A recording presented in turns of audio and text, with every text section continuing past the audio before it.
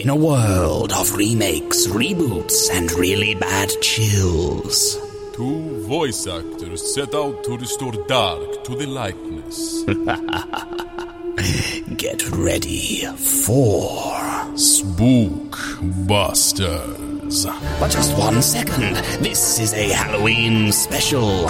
In this episode, our pair of poltergeists will be given a random horror genre, some terrifying titles, and just a few ghastly hours to put together the most haunting trailer for their creation.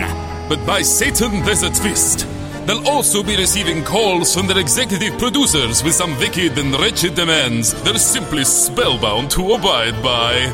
So will their trailer be cast out as trailer trash, or given the prestigious title of Spookbuster?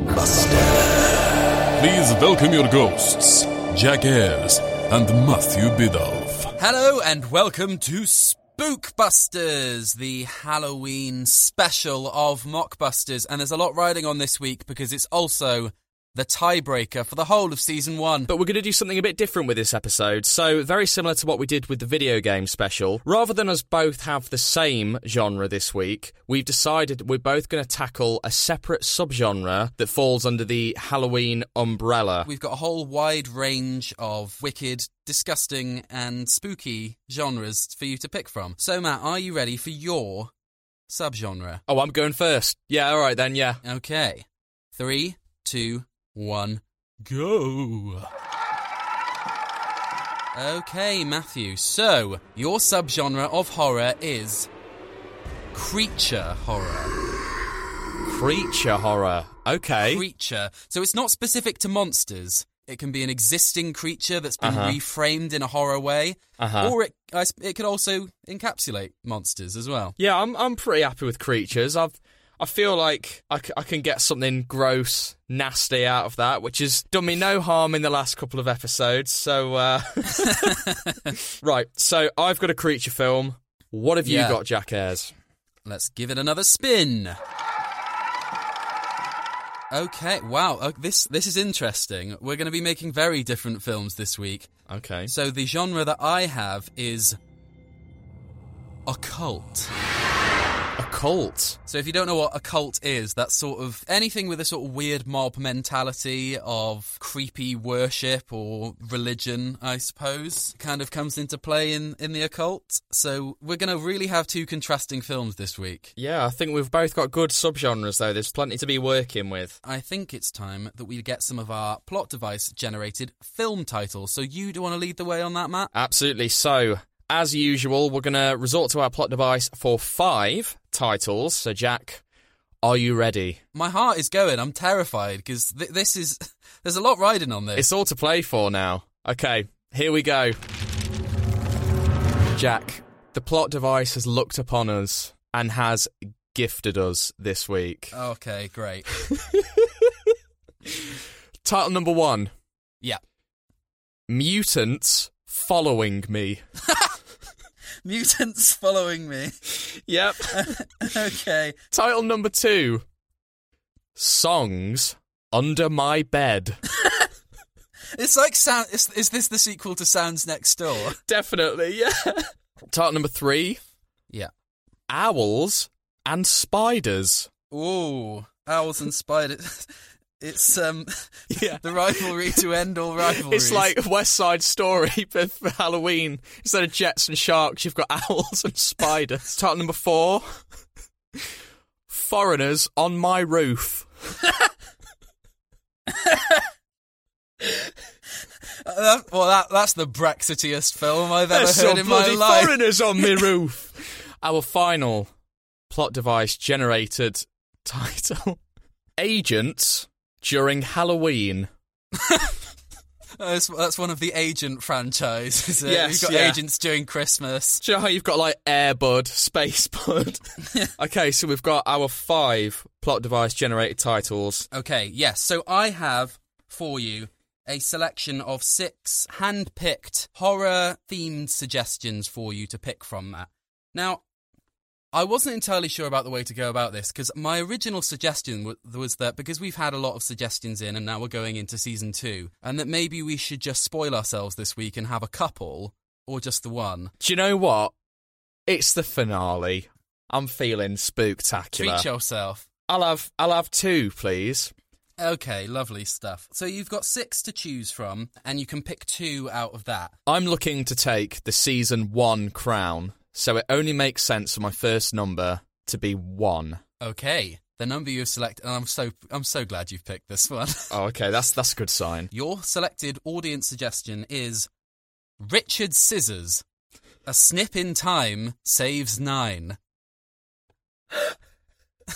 Richard Scissors, a snip in time saves 9. And that was sent in by funnily enough, our episode 1 guest judge, Adam Willis. You know what? I knew as soon as you read that out, that had to be from Adam Willis.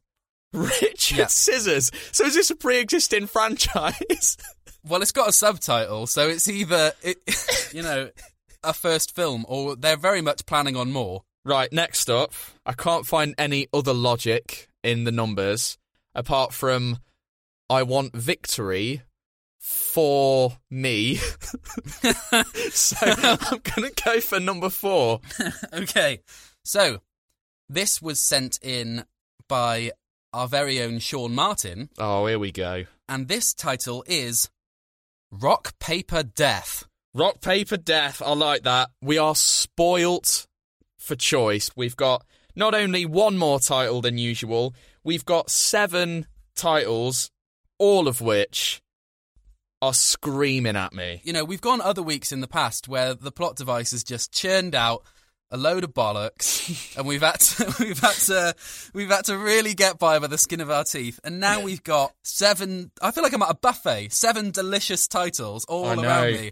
I don't know where to look. Oh, Matt, is that your phone ringing? Yep, it's just my phone ringing, so I'm just going to answer that before it gets any more complex. Just a regular phone. Yep, hello. Hello, Matthew. Hello. Hello, Matthew. Who is this? It's me. Yeah? It's me, Melania Trump. Oh, fuck off. Fuck It's me, off. Melania Trump. Sounding lively as ever. Hello, Matthew. Yep. Sorry, say my name again? Hello, Matthew. I sing Matthew. Matthew, your name. Right, we're just going to move on from that. Right, what do you want? How are you, Matthew? I was fine. I was fine until you called, Melania. What's up? I'm also good, thank you for asking. Didn't ask. Anyway, it's time. Right, spit it out. It's time for me to give you your producer request. Oh, brilliant. Yep. So you may or may not know that Melania Trump is less good writing script. Really? Original script. Yeah? So your job this week is, because I am not good at writing script, you must rip off as many other film scripts as possible in your script. So do you mean literally, like, take actual dialogue from other films? Or do you mean just, like, the themes and... No, the theme can be what you want, but the dialogue from film, TV, Okay. or famous person. I could recontextualise it, I can... You can do anything you want, but it must be script from other thing. Great, I haven't got to do, like, a bibliography, have I? I haven't got to do a reference check. No, as many line of dialogue as possible. Okay, right. Well, you've got all the hotshot lawyers, Melania, so yeah, you can work your way out of this lawsuit that's coming in. Hello, Matthew. Yeah, I think you need to be reset, Melania. How are you? Yeah, we've been through this, so I'm going to hang up, Melania. Just going to hang up, okay? Wow. Oh, God.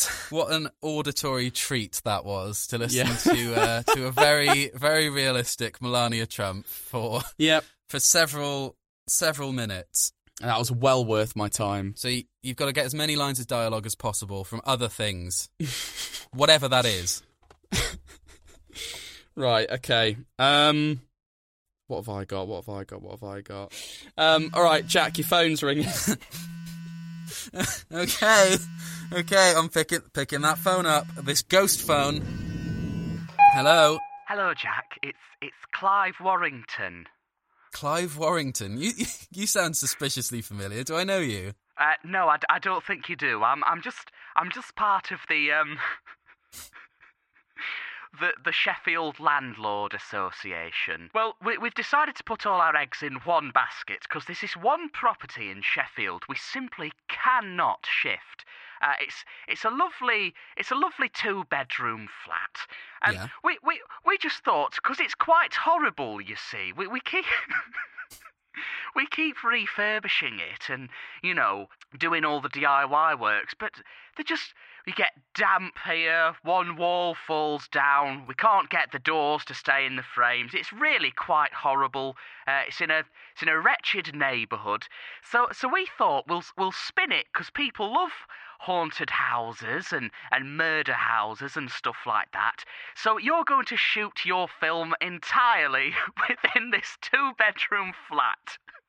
Right. Okay. So But you must include the following features, because we want to advertise it as Oh, for for lease. fuck's sake. Okay. So Right. it's £800 per calendar month. It's for professional couples only. We will permit dogs, but only beagles. It's Right. it's council tax band Z, which means it's dead fucking expensive for no apparent reason. Right. Okay. Gas, electric and water don't work, but you still have to pay for them anyway.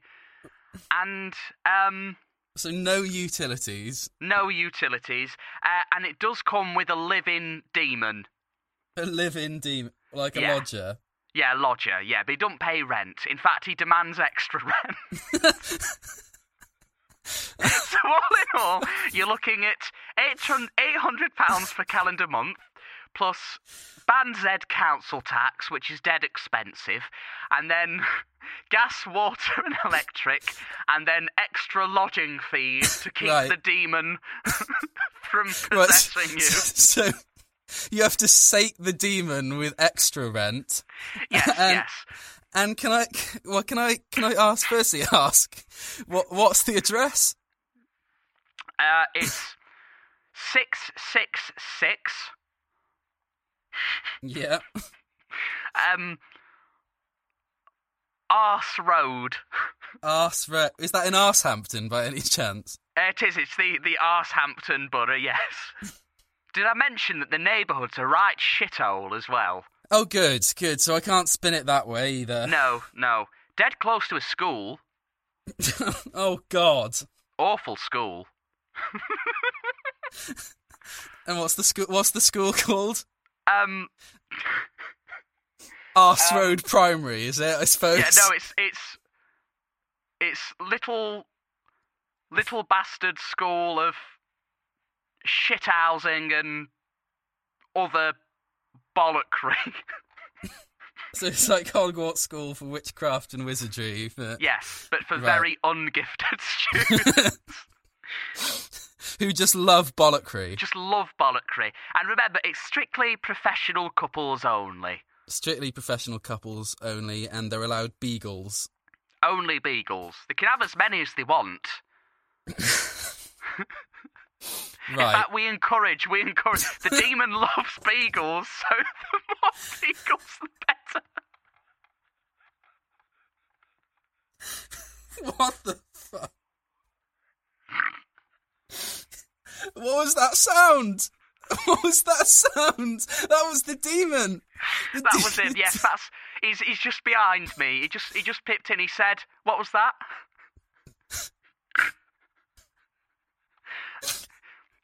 Oh, he would love a cameo appearance in the film. Oh, I don't fucking doubt it. Right, I'm going before there's any more shithousery involved in this house. So that's all the Great details. transportation links. Oh, right. Yeah. Okay. What's that Yeah. then? There's a train station within five minutes walking. Within 5 feet. Yeah, it doesn't work. No.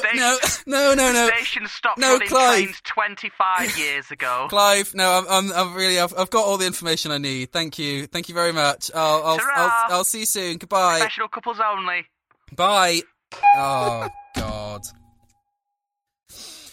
Okay.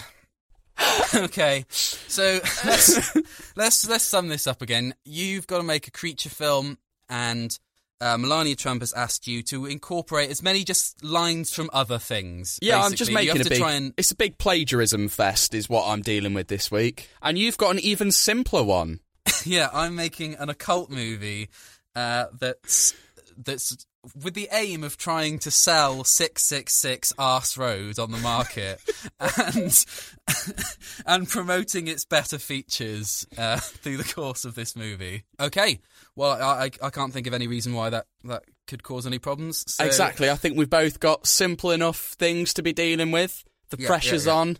We've got to deliver the goods this week. So, with the power of editing, Jack, I will see you in a few seconds. See you in a few spooky seconds.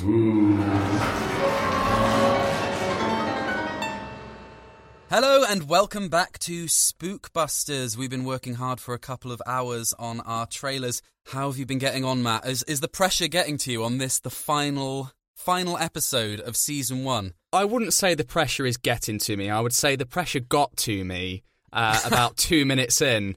And because my mockbuster process is very much script heavy. Like I spend the first probably half to 2/3 meticulously scripting it, whereas this time it was really weird because I had I'll explain a bit more in detail when you've heard the trailer, but there was this one image that immediately came to my head, and I just kind of had to move everything in place to kind of build up to that moment. And I've watched so many trailers and so many scenes just to try and build it up. Oh God, that is really cruel of whoever set you that, isn't it? I know. Yeah, to completely derail what they know is your process. Yeah, well, but no, I think I'm pretty happy with what I've come up with, but I'm feeling the nerves. What about yourself? Yeah, I had a lot of fun with this one. I don't really want to say too much about it because I feel like anything I say about it will give something away to you, Matt. Right, okay. So I'm just going to leave it as it is, completely unset up.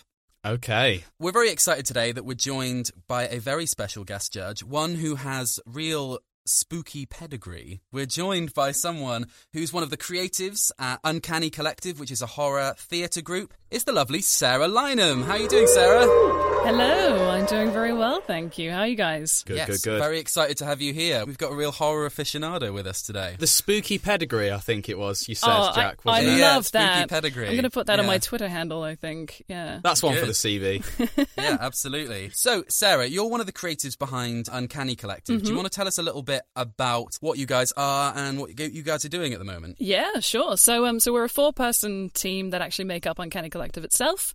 We specialise in all things that unnerve and excite. Horror specific, primarily theatre live performance stuff, but we're hoping to move into more pre-recorded stuff, maybe do some podcasting work at some point, so watch this space. Very good. Great.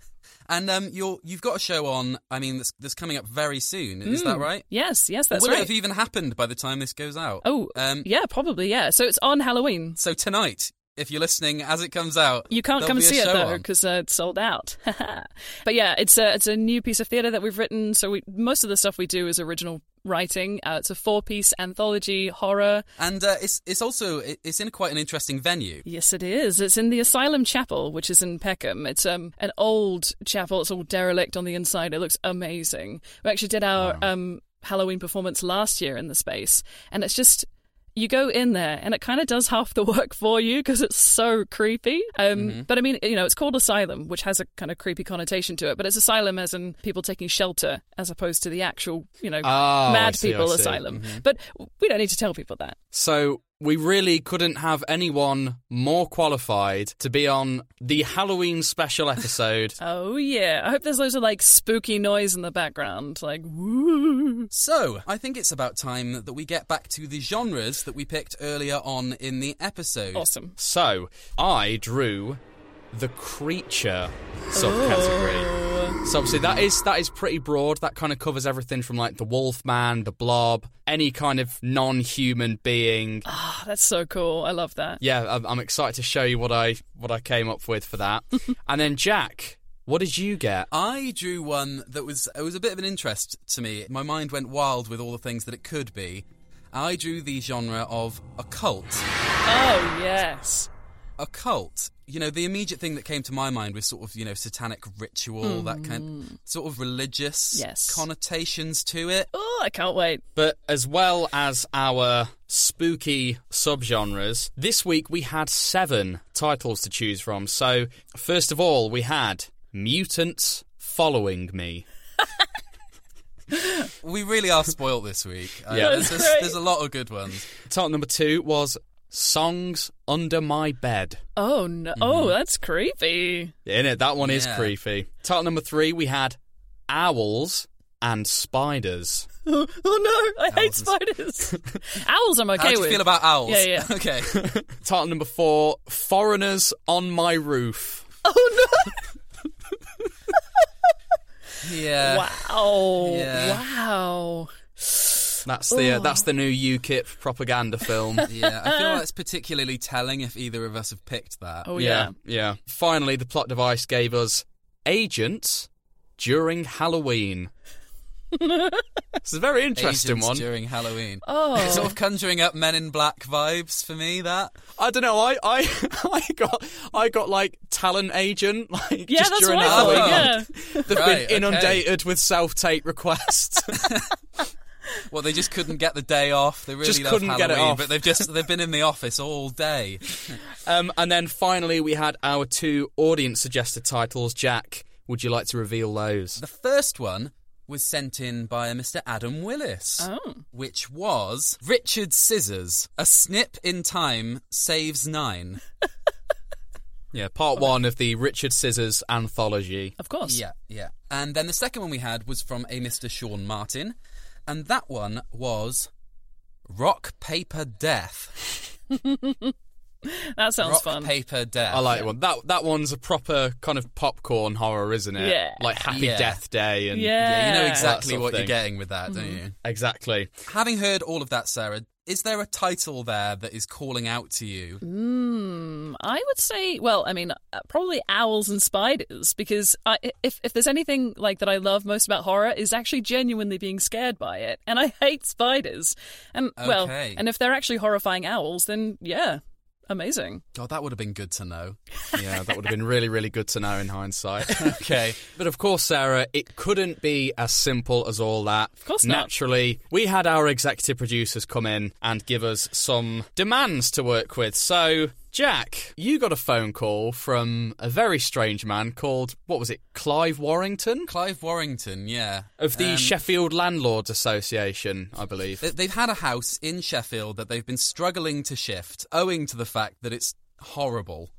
So they thought it might be easier to try and sell the house if it had some kind of spooky backstory, you know, like a murder house, something horrible happened there. And he also gave me a list of details about the house that I should try and drop in, such as the rent, what kind of tenants they were looking for. Yeah, so your horror film is basically doubling up as a property listing, essentially. Yes, a haunted house property listing, yes. So that's what I had to do. Matt, you had a call from a rather famous lady, did you not? Yes, the First Lady herself, the ever-lovable, ever-charming Melania Trump. Basically, she's looking to branch into the film industry, but as we all know, originality is not her forte. She tasked me with creating my horror film exclusively using dialogue from pre-existing films. So every line in my film has to come from another film. I wasn't limited to just the horror genre. It was, any film, any TV show of my choosing, but every single line has to be directly pulled from film and TV shows. Okay. Very simple and easy. I can assure you it absolutely was not either of those things. I'll be disappointed if there isn't at least a line from Michelle Obama's speech which is where I'm sure the idea came from. I can neither confirm nor deny. But knowing what you know now about our films, Sarah, whose trailer would you like to hear first? I think I'm going to get all aboard the creature train. Let's go. Let's go for Mr. Matthew Biddulph. For the final time of Season 1, sit yourself down, make yourself comfortable, but not too comfortable. Dim the lights down and get ready for my creature film.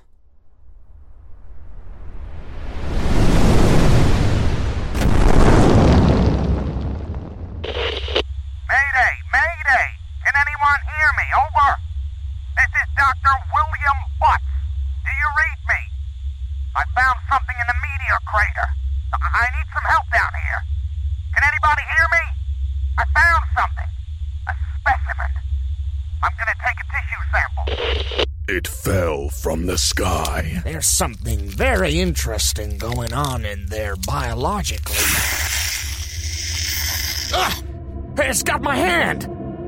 Hiya, Willie! What a nice hand! Do you want it back? Who are you? I'm Johnson Johnson, the alien goo. Do you want a sample? Go ahead, take it. No! Oh! Be afraid. Be very afraid. Police! Doc Butts has been killed! Over at the crater, you gotta come now! Now wait a minute, Steve. Tell us what happened. Oh, that's what I'm trying to tell you. Now, this thing, it killed the doc. What was it? Out with it, kid! Well, it's kind of like a mass. It keeps getting bigger and bigger. Plasmic life form that mocks its prey. Don't come any closer or we'll shoot! If I wanted to listen to an asshole, I'd fart. Open fire! What happened? I think you pissed it off. Nobody shoots Johnson in the crater! No! Man is no longer the supreme being on this planet. Here's Johnson! Johnson! Humanity on the brink of extinction. The dinosaurs ruled our planet for millions of years, and yet they died out almost overnight. Why?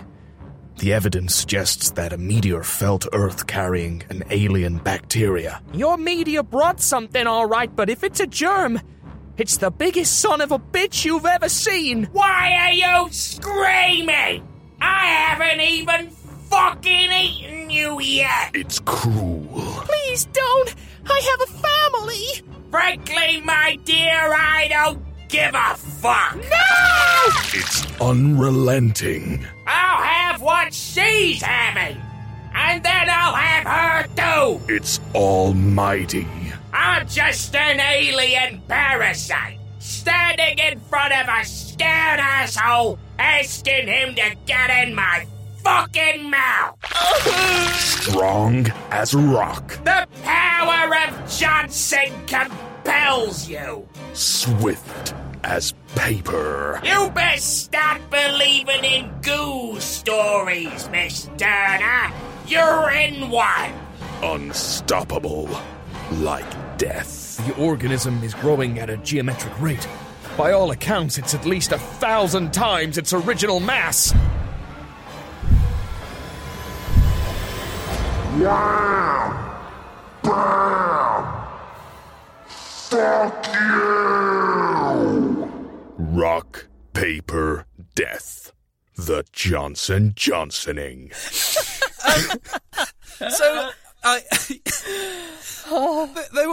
There was a lot of quotes in there I heard. Not many of them. They weren't entirely the same as the originals. Well, Melania's speech that she copied from Michelle Obama wasn't taken word for word. So I feel like I was permitted the luxury of changing one or two words to fit the plot and the characters. Yeah, I do remember that Melania's version of the speech had a lot more fuck yous in it. Yeah, it's substantially more than Michelle's. It's because, of course, it was also proofread by Gilbert Gottfried, so... Of course. Of course. Speaking of which, what was he like to work with? Oh, it's just amazing. So, obviously, as you may or may not know from previous episodes, I've actually signed a multi-picture deal with Gilbert Gottfried. Yes. So And Jason Statham and Gilbert Gottfried. No, Jason Statham, he's out the window. He's gone now. But Gilbert Gottfried, due to a premonition I had in making a previous Mockbuster, now has to appear in my Halloween special, Christmas special, and every trailer in Season 2. So this is the beginning of the Johnson Johnson anthology. Right. So I'll just explain something really quickly, so what I kind of touched upon earlier. So the scene that I saw above all was just this giant, gooey Gilbert Gottfried walking through New York City like the Stay Puft Marshmallow Man, bellowing, wham bam, fuck you. And so everything else just had to build up to that point. That's the thought of a sane human being. Exactly. Absolutely. So, as you said, Gilbert Gottfried is taking the title role of Johnson Johnson. Mm-hmm. Who else did you have in mind for some of these other characters? So we had Josh Brolin in as the narrator, as you may or may not heard. We had Jeffrey Wright as the professor that you may have heard talking about the dinosaurs and his size, that sort of thing. We had Tom Holland as Steve. And then, of course, we had... Fucking hell. Who did we have? Who else did we have? We had Mary Elizabeth Winstead in right. as the scientist's assistant, who has a major part in it. And, of course, she's a bit of a major part, but not a name, seemingly. No. She's a major part, but I can't give anything away. But, of course, she's an expert in the Halloween subgenre with her work in Final Destination 3 and 10 Cloverfield Lane. And we also had... what else did we have? We had the entire cast of Emmerdale. They were just brilliant to work with. They were well up for it. And so there's a couple of familiar faces in there for the Emmerdale fans as well. Of which we have many listening to this show. Of course. The Venn diagram's basically a circle. I was wondering, is there quite a sort of graphic-y blood content in this film? It's not really like a big sort of blood bath, as it were. There is a bit in there because, you don't go to see a horror film, to not have any gore whatsoever. Exactly, you've kind of got to get a bit gritty with it. That would be a deal breaker for me if there wasn't any exactly, blood. Yeah, exactly. But no, where there is a lack of blood, we do make up for it with these kind of horrible, kind of decaying effects where people are being eaten and being dissolved and kind of being absorbed into Johnson Johnson as he grows and grows and grows. So, we really push the limits with what special effects and prosthetics can do, and how far we can push the censors, because they're just looking out for blood. It's a little known fact about film ratings is, you can have as much blood as you want. If it's red, that's the issue. So we got around that by Johnson Johnson being a big gooey green mess, basically. Oh, perfect. And did you have any issues with Gilbert Gottfried being allergic to the alternatives that you were using? Little known fact about Gilbert Gottfried, he is a strict method actor. When he played Iago, he recorded it from a birdcage. And this was the same. For some time. He was just providing voice and motion capture, but insisted on being covered in goo, which he was deathly allergic to. But it gave him this real venomous kind of animosity to his performance. Once the swelling did go down, and he could see again, he was delighted with the results. Oh, wonderful. What was the first thing Very he good. did when he got his skin back then after losing it all to the allergic goo? He put it back on because we had to do a couple of reshoots. Because he wasn't happy with some of the bits of performance he did, so he insisted on getting back in the studio. And we said, Gilbert, it's 2 lines, mate. We don't need you to lather yourself up. But he'd taken the tub of goo and he just kind of like placed it over himself, and he just started like swimming around in it. Yeah, it was quite a sight, but makes for an amazing blooper reel. You said you keep it in these tubs, right? So who was in charge of of collecting that up and sort of producing the goo every single time? That was Tubby Tony. Oh yes. Yeah. Works for not Goodfellas, doesn't he? Yeah, he Yes, he does. He used to have his own illegal music streaming service called SlimeWire, but that's no longer running. Okay. Yeah, he was really good at creating the goo. He has a PhD in slime science. So he was really good at just like getting batches done over and over and over, and just getting them in these tubs. Hence the name Tubby Tony. Yeah. Have you got any further questions, Sarah, or are you happy to leave that there? I think I'm feeling pretty good about that. I think I have all the information I need. Okay, excellent. Okay, that was Matt's gooey gothic. You know what's funny about that whole thing is I set it up so that you had to include Gilbert Gottfried in all those episodes, and I completely forgot about it. That's really good to know now, Jack. That's really good to know, because I thought that'd be the first thing you'd call me out on if I didn't include it. You could have made anything and I would have been none the wiser. But now you've done it, I remember it for Christmas and the rest of the season. Oh, brilliant. Mm-hmm. Well, that also means, Jack, on season 2, episode 5, Nicolas Cage is going to be giving you a call about his role as Michael Twatbasket. Thank you for reminding me of that. Right, Jack, lead us in, my boy. Okay, so without further ado, here is my occult film. Daddy, where are you, Daddy? You've got to come back, Daddy. You've got to! Thanks for meeting me, Agent Hargreaves.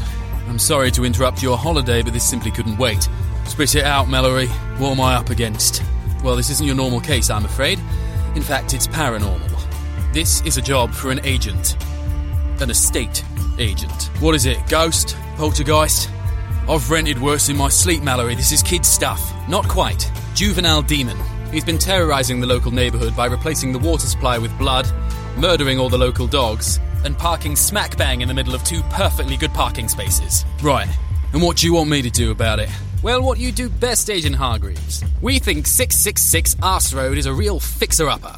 Find us a nice professional couple who are willing to rent it for £800 per calendar month, not including utilities. Oh, and make sure they don't mind the denizens of hell. If you'd like to follow me inside the property, Mr. Smith, I'll give you a little guided tour. We're very excited. We've got a baby on the way, see, so we need the extra bedroom. Oh, congratulations. You'll be very happy here, I'm sure. You'll notice it's got a big open and roomy feel to it now that all the windows are smashed out. Who dares disturb Mephisto? Don't worry about that, it's just a cat. Oh, right. Is there, any storage space? Yeah, there's a lovely big cellar underneath that rotting ribcage over there. Is that where that sinister and otherworldly chain sound is coming from? Yeah, that's the one. Go and check it out. All right. You will bring my daddy back! No! You murdered my viewer! He's part of the family now, and he'll help bring Daddy back. Well, how am I supposed to fucking rent this place out if you keep ripping people's heads off while they're viewing the kitchen? I'll make a deal with you. You bring me 15 souls, and I'll leave this flat and this neighbourhood and do it up all nice and proper like. All I ask is their lives as rent. Deal. I hope you know what you're doing, Agent Hargreaves.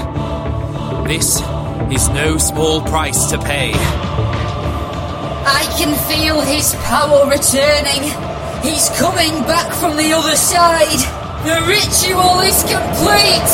Oh, my name isn't Mephistophelbean. Hey up, Beelzebub's back. Hope you've been looking after the bastard place while I've been gone. Good job, Mephistophelbean. Father! What have I done? I'm back, you bastards. Agents, during Halloween. Part 2, in the Halloween anthology. Matt, your face is a picture.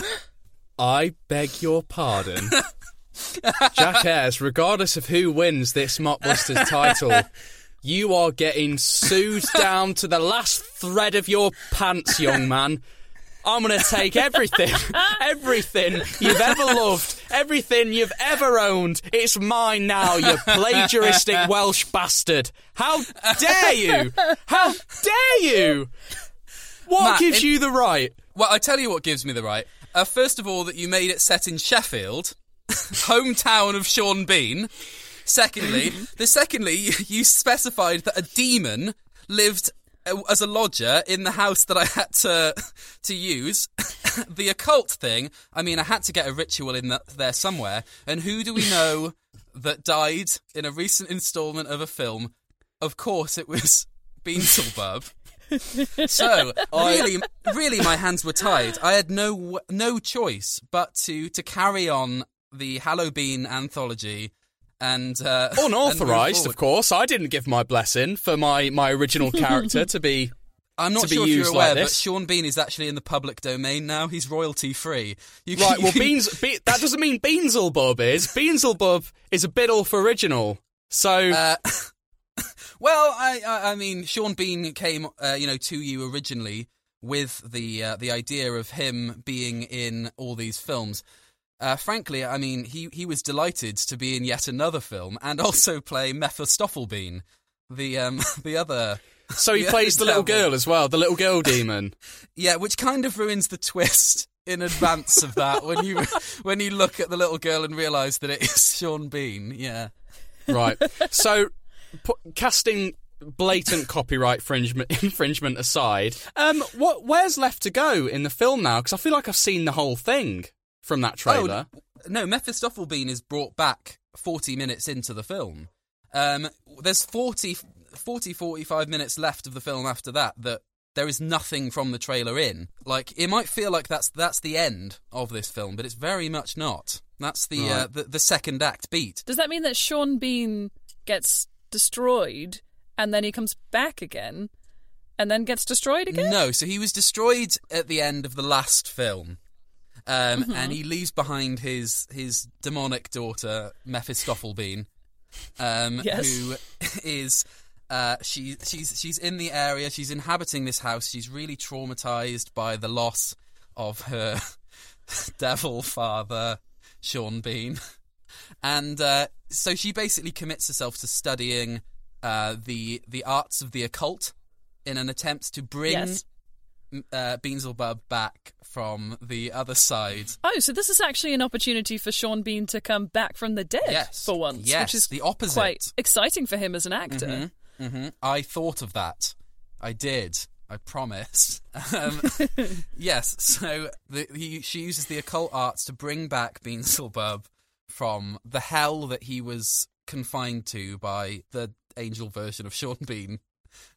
Whatever he was called. I've done meticulous research, you can tell. Right. You've tried to say this is an official sequel.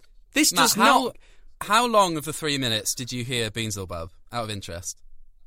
Well, you specifically said that was only the first 40 minutes, so you said the second half of it features much more, so that's not a good equation to go by. Beelzebub, did I, necessarily? I mean, I'm pretty sure you did. Maybe this is Mephistopheles' story. Sounds to me like you're backpedaling, mate, and you hadn't thought that far ahead.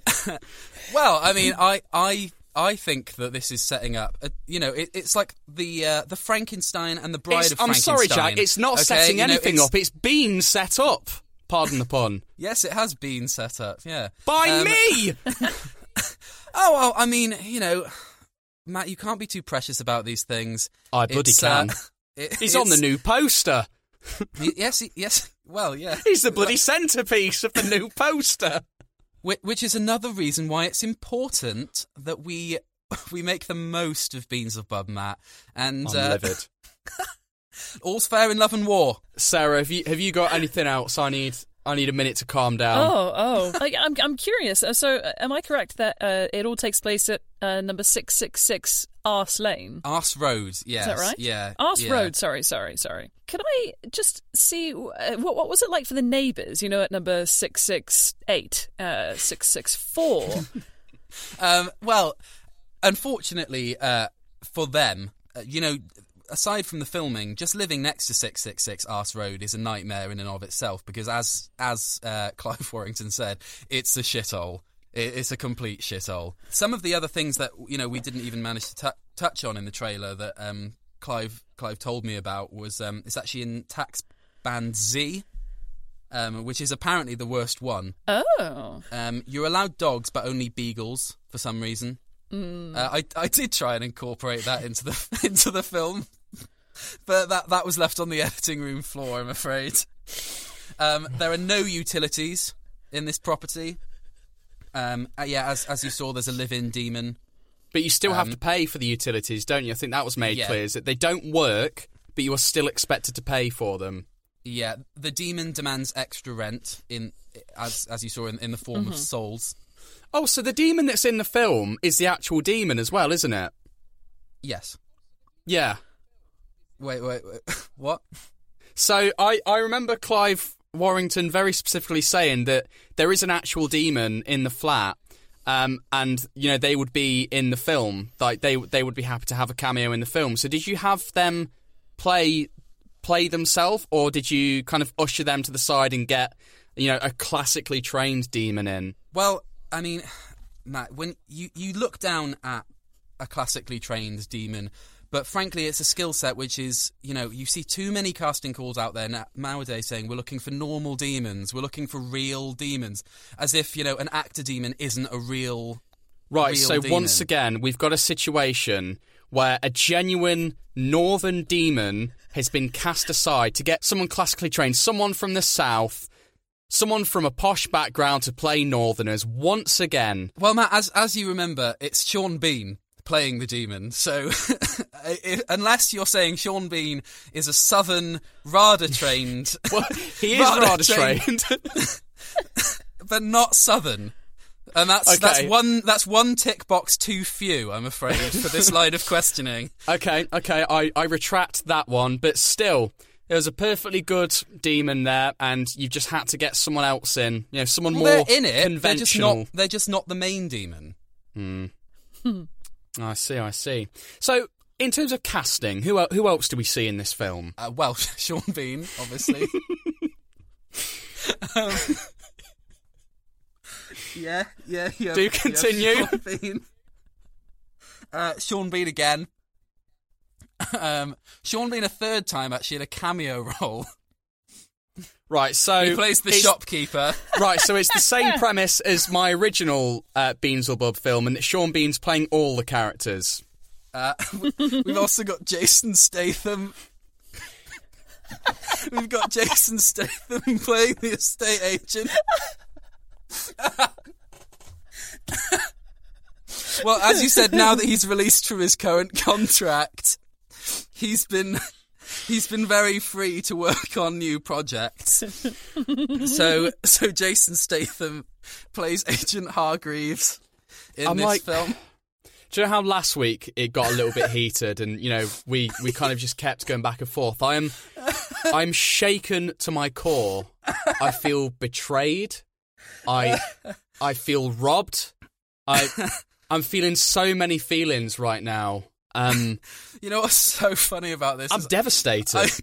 Jason Statham came to me in that moment, and it was such a sinister moment of just evil glee that just came to me that I could do this as well. I was like, he's even Cockney. It makes sense. And we've got Mallory, who's the head of the Estate Agents Guild, and that's played by Huey Lewis on the News. The whole band plays that one character. I didn't mention this. I didn't want to give this away because it's a big scene in the film, but Johnson Johnson grows to such a behemoth size that he walks across the ocean to Wales and just fucking destroys it. Just stomps it, screaming.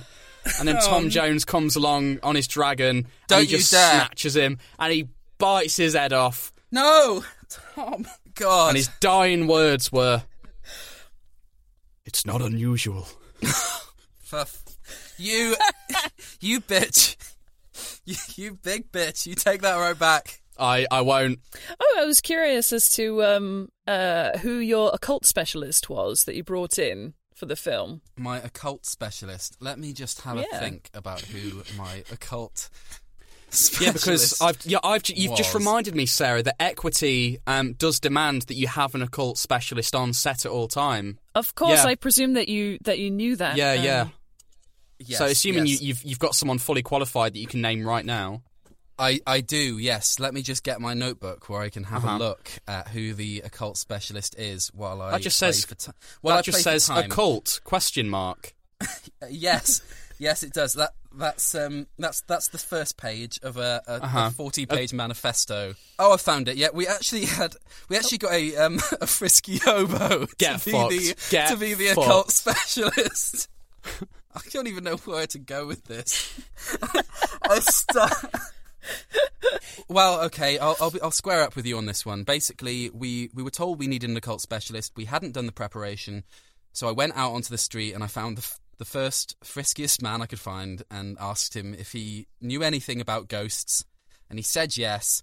And then we paid him £35,000 to act as our occult specialist. I'm not proud of it. Everything about this film is just screaming illegal. I mean, that's rich coming from someone whose entire script is ripped off. It's not really, though, is it? Mine's postmodern. Yours is a blatant ripping of characters. So, blatant ripping of characters, blatant ripping of dialogue. I feel like they balance out fairly. No, they absolutely do not. Right, one final question from me. You've answered the question about the occult specialist. Who was the occult specialist? Because obviously you had a sponsorship deal with Yakult, didn't you? So yes, we did. Yes, we did. Our Yakult specialist. Our Yakult specialist was actually Joe Exotic. I don't want to hear any more about this film. This film is an affront to my rights as a creative, as a filmmaker, as a human. I'm honestly the happiest I've ever been. If I lose now, I don't mind. I'll die happy. Like this. I started off ripping off one character, and I've ended up with a cavalcade of beautiful, beautiful plagiarism. It's the most sincerest form of flattery, isn't it? Plagiarism. Mm-hmm. Yes, it is. Yes, that's definitely how the saying goes, yeah. Yes, it is, and I think it'll be thrown out of court on those grounds. Right, okay, I feel like this feels like a natural point, before it gets even more heated, to move on to the pitch fight. Having heard what you've heard from the two of us, is there anyone you'd like to hear from first? All right, I think we're going to go in the same order that we heard the trailers, so let's go Matthew and then Jack after that. Okay. Right. 3, 2, 1. Sarah, tell me how a film that is specifically designed to steal dialogue from other films is still substantially less plagiaristic than Jack's film here. You've heard what I've had to say about the other film, how it's an infringement on my rights as a creative. This is a film where you've got Gilbert Gottfried just tearing shit down. It's got gore, it's got guts, it's got spectacle. It doesn't rip from someone illegally. And that's all I've got to say on the matter. Time. Very good. A very well-constructed argument from that there. Allow me to do the opposite. Okay, my argument in 3, 2, 1. Did I mention that this film is also set in the West Country in 1864? We have so much to offer in the Agents During Halloween anthology, and Halloween is a holiday for the whole family, where there's so much on offer from a whole plethora of different films and backgrounds. And that's my time. Well, Chat, the only way you could have shithoused that more would be if you just said exactly what I said verbatim. Oh, I wish I'd thought of that. Oh, God. Wow. Oh, dearie me. Okay, so Sarah, you have heard what both Matt and myself have created as our final trailer of the season, and you've also heard our final arguments. Sarah Lynham. In this, the finale of Season 1 of Mockbusters, the Halloween special, who have you decided is taking home this week's title, and also the title for the entire series? It's a really tough call. at the end of the day, whilst I really enjoy watching a bit of torture, I think the win has to go to Mr. Matthew Biddulph. Yes! I mean, at the end of the day, like I say, I really enjoyed the really intense ripping of everything. But much as that is, a type of horror, sure. I think the creature feature, Gilbert Gottfried as a giant, mallow puff man, that's where it's at. Sarah, you have made the absolute correct decision here. I'm thrilled. As I said, I will die happy. The emotions that Matt went through in the last half an hour, is prize enough for me, frankly. God, what a rollercoaster this has been. I mean, to be fair, Jack, you'll also die penniless because you are going to get sued to shit, my son. Absolutely I hope not. it was Absolutely worth not. it.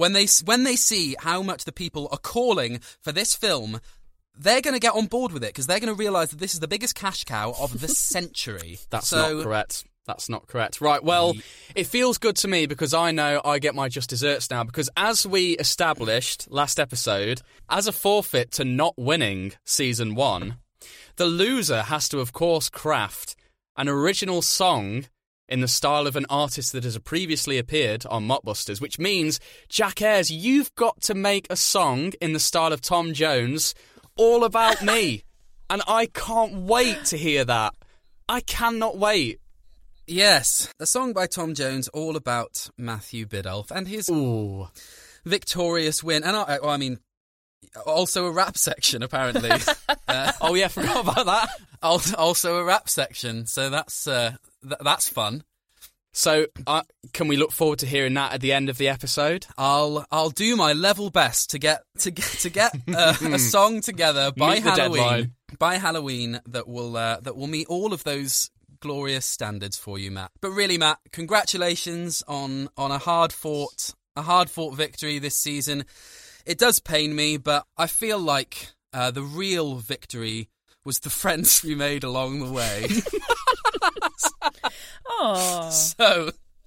So there we go. Friends such as Jason Statham, Sean Bean, and Gilbert Gottfried. Also, thank you so much, Sarah, for joining us and adjudicating on the final episode of Season 1. Oh, it was an absolute pleasure. It's been an absolute delight to have you. Now that we've reached the final part of the episode, I think it's time that we go through all of your social accounts so that people know where to find you and the Uncanny Collective and all the shows that you're putting on. Yeah, so you can find me as Sarah Lynham, literally that on everything, Twitter, Insta, Facebook. You can find Uncanny Collective. I think we're different on every single platform. On Twitter is Uncanny Col. On Instagram is Uncanny_Collective. And if you just search Uncanny Collective on Facebook, you should find us there. Great. And you can't catch their new show, The Darkness Between Us, because it's sold out. So tough luck. Unlucky losers. Is there anything else you'd like to plug before we wrap things up? Stay in school, kids, if you're listening. Great. That's Educational Secretary Sarah Lynham. And, of course, a massive thank you to everyone that has listened to Season 1 so far. We're delighted with the responses we've had. We really want to make Season 2 even better. So if you have any suggestions for titles, genres, anything whatsoever, drop us a message at MockbustersPod on Instagram, Twitter, Facebook, or drop us an email, mockbusterspodcast@gmail.com. And there's something else that I feel like I needed to say here. Oh, yes, if you've really enjoyed this first season, then please do leave us a review on iTunes or wherever you get your podcasts. It really does help us like you wouldn't believe. And tell your friends. Yes, you can check out our new artwork on all of our podcasts, which is by Yigit Yerlikaya. You can find him in the show notes. I'll link all of his artwork. He's very good. And we'll also be back for a Christmas special leading into Season 2. We've started lining up the guests for the second season, and we're really excited. We've got some really great people from other podcasts and from all walks of life. So look out for that real soon. Make sure you subscribe, and you'll get them as soon as they come out. Right, well, in that case, until Christmas time, I've been Matthew Biddulph. I've been Jack Ayres, and we've been joined by Sarah Lynham. Thank you, Sarah, and thank you, everyone, for listening. We'll see you soon. Happy Halloween. Goodbye. Goodbye now. Bye. Ladies and gentlemen, please welcome to the stage the creator of such classics as Escape to Pluto and Turn Off That Laser. It's Mr. Tom Jones. Whoa! We've made it through an entire series of mockbusters, which calls for a celebration.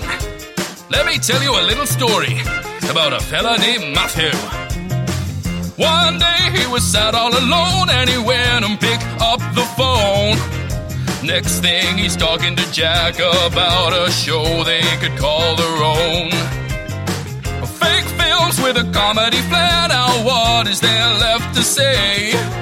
And that's just how a mockbuster was born.